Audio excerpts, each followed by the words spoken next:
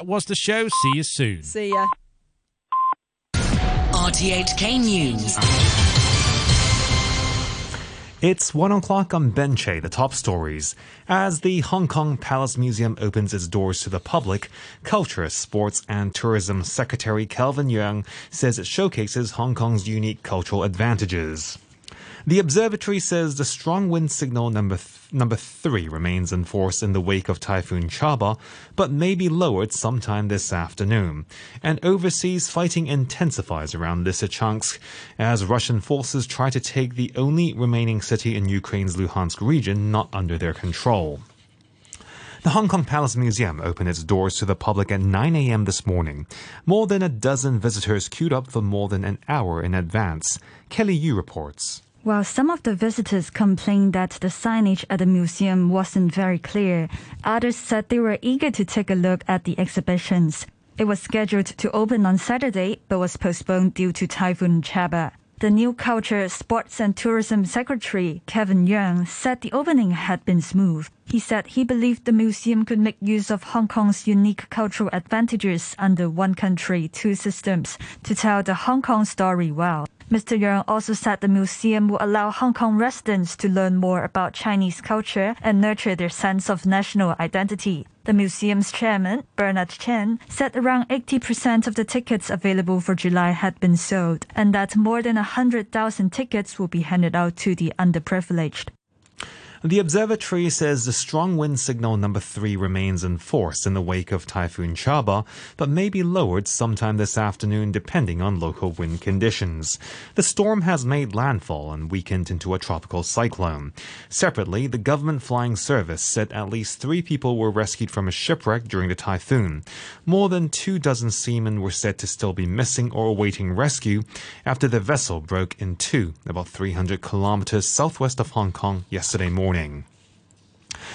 Overseas, fighting appears to be intensifying around Lysychansk as Russian forces try to take the only remaining city in Ukraine's Luhansk region not under their control. A spokesman for the Ukrainian National Guard denied claims that Russian-backed fighters had now encircled the city.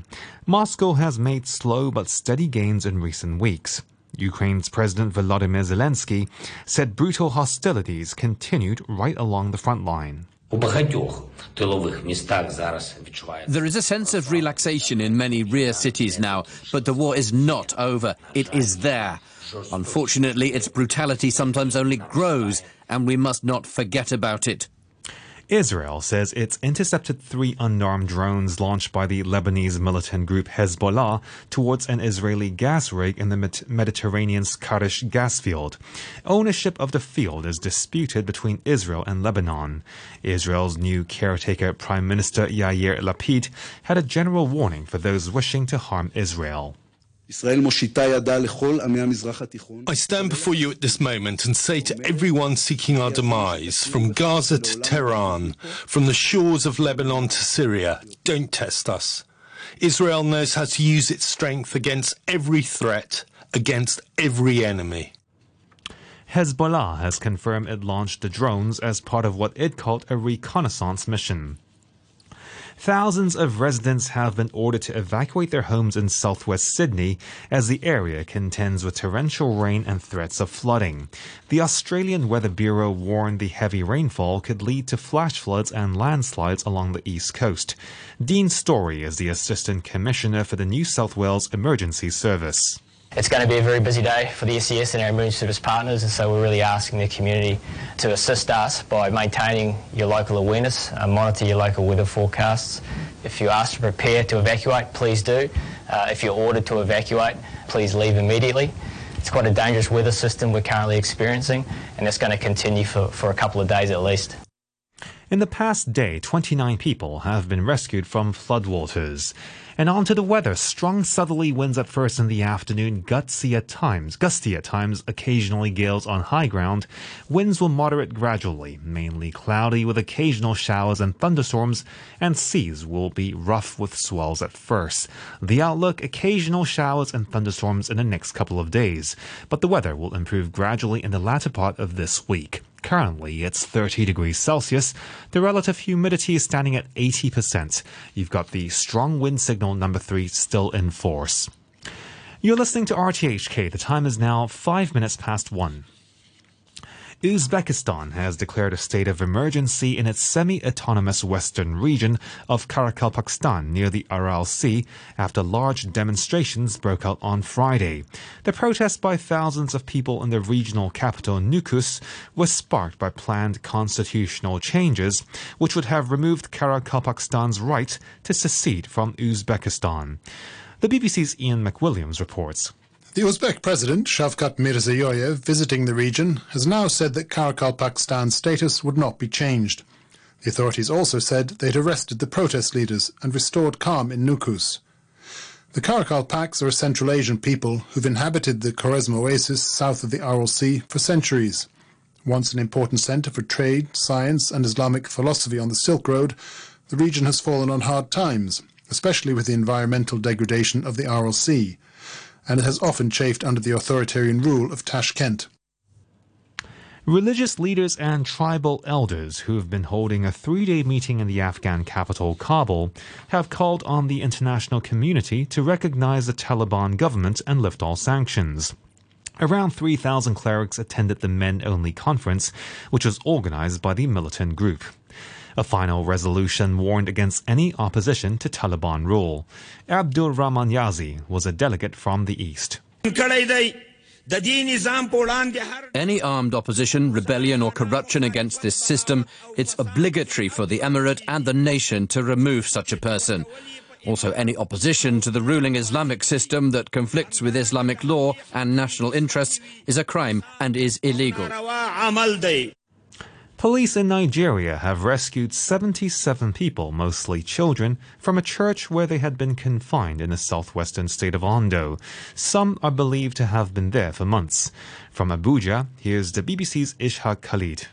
A police spokesperson told the BBC the church had been raided after a mother complained to the police that her children were missing and that she suspected they were in there. The Nigerian authorities say the victims, children and adults, had been invited to the church by clerics who told them that the second coming of Jesus was expected in April. The children left their schools to witness the event, but when nothing came to pass, they were told Jesus was not now expected until September. Many of the children looked bewildered when they were rescued. Police say they are investigating suspected mass abduction. The pastor of the church and his deputy have been arrested, while the victims have been taken into care by the authorities. The church has not yet commented publicly. To sport, and in tennis, Iga Swiatek has been dumped out of Wimbledon in straight sets by French veteran Alizé Cornet, ending the world #1's 37-match winning streak. Here's the BBC's Lydia Campbell with more on that and some other third-round upsets. Everywhere Iga Swiatek goes, the Polish follow. She has been rocking all over the tennis world, winning her last 6 tournaments. Surely this was only going one way. Or perhaps not. Before anyone could blink, Alizé Cornet had taken the first set, threatening an almighty upset on court 1. And it only got worse in the second for Swiatek. Not only was Cornet playing the match of her dreams, but Swiatek was helping her along the way. And then it was all over. Swiatek's 37-match unbeaten run halted. Over on centre court, there was a chance to pay respect to sports stars and armed forces alike. But then it was down to business. Coco Gauff knows this court well, and she got the better of fellow American Amanda Anisimova in a topsy-turvy first set. But the second belonged to Anisimova. She had an answer for everything Gauff threw at her. A lot has been expected of Gauff since she beat Venus Williams on her Wimbledon debut 3 years ago, but today was all about her opponent. The third set was over quickly, with Anisimova breaking new ground at Wimbledon. So a day for underdogs at Wimbledon, and the women's draw thrown wide open. To end the news, the top stories again. As the Hong Kong Palace Museum opens its doors to the public, Culture, Sports and Tourism Secretary Kelvin Yeung says it showcases Hong Kong's unique cultural advantages. And the observatory says the strong wind signal number 3 remains in force in the wake of Typhoon Chaba, but may be lowered sometime this afternoon. The news from RTHK.